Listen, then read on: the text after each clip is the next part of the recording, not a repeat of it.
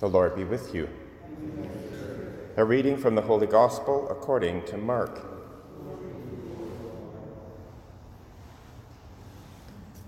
A man with leprosy came to Jesus begging him, and kneeling the man said to Jesus, "If you choose, you can make me clean." Moved with pity, Jesus stretched out his hand and touched him and said to him, "I do choose. Be made clean." Immediately the leprosy left him and he was made clean.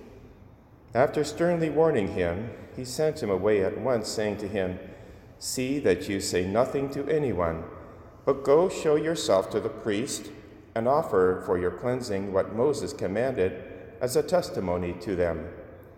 But the man went out and began to proclaim it freely and to spread the word, so that Jesus could no longer go into a town openly, but stayed out in the country, and people came to him from every quarter. The Gospel of the Lord.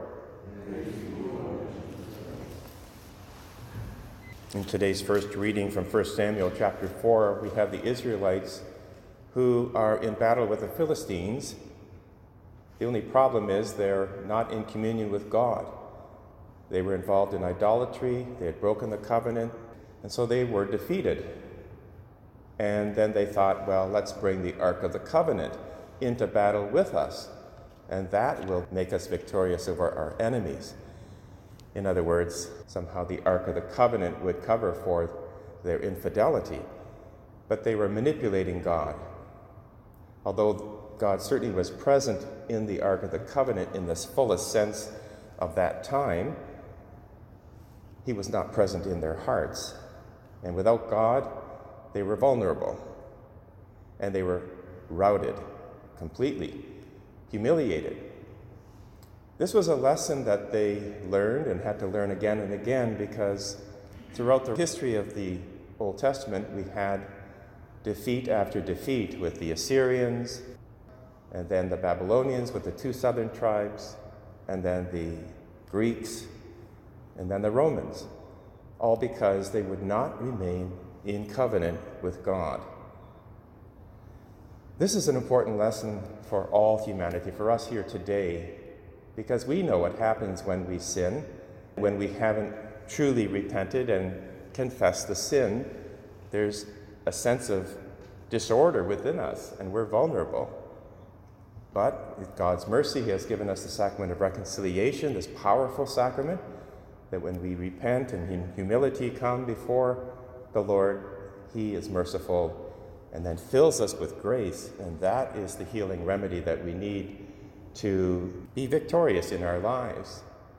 In the Gospel, we have another example here with this person who had leprosy, which was a very dreaded disease. It meant that he was unclean.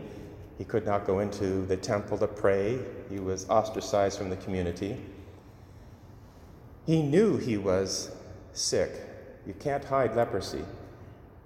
That made him humble, and he sought out the Lord, and he asked in humility, and God healed him. Well, that is what we're called to do as well, because sin is even more disastrous than physical leprosy. It's a kind of spiritual leprosy, but it can be hidden.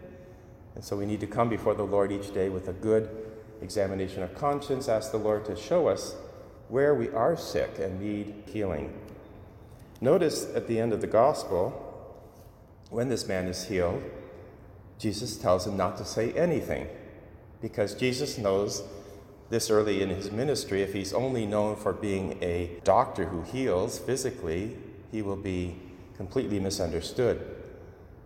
But the man disobeys. He's not yet reconciled spiritually with Christ, and he tells everyone. And now Jesus takes the place of the leper. Jesus cannot now go into the towns and villages. He has to go out into the countryside. Nevertheless, all the people flock to him for healing. For us today, we have been healed. We're going to be healed even today in this sacrament, because venial sins are covered and washed away in the blood of Christ.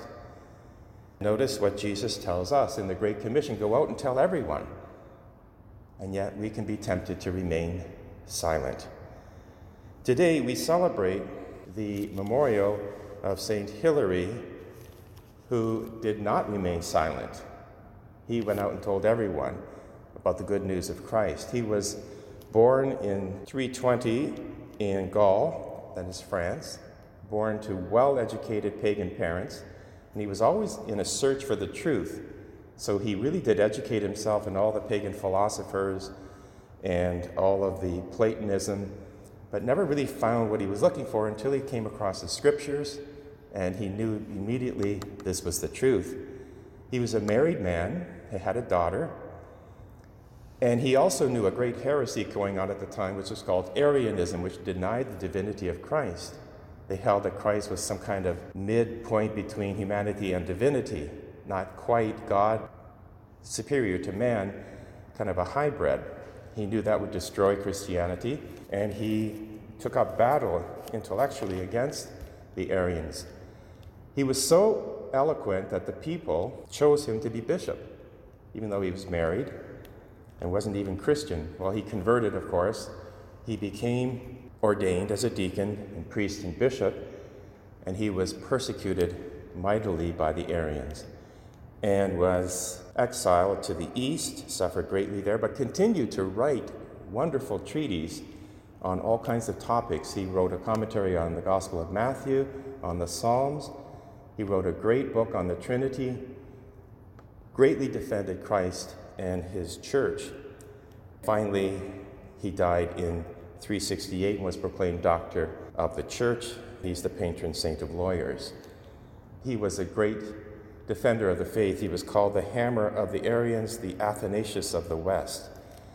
He is a wonderful example to us today to continue to learn about our faith, to study the scriptures and the catechism.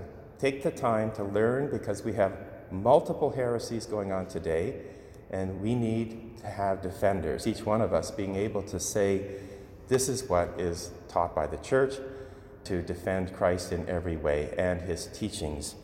So let us pray to our saint that we would have the drive, the zeal, to always go deeper in our faith, always be on the side of Christ, always be humble and willing to confess our sins.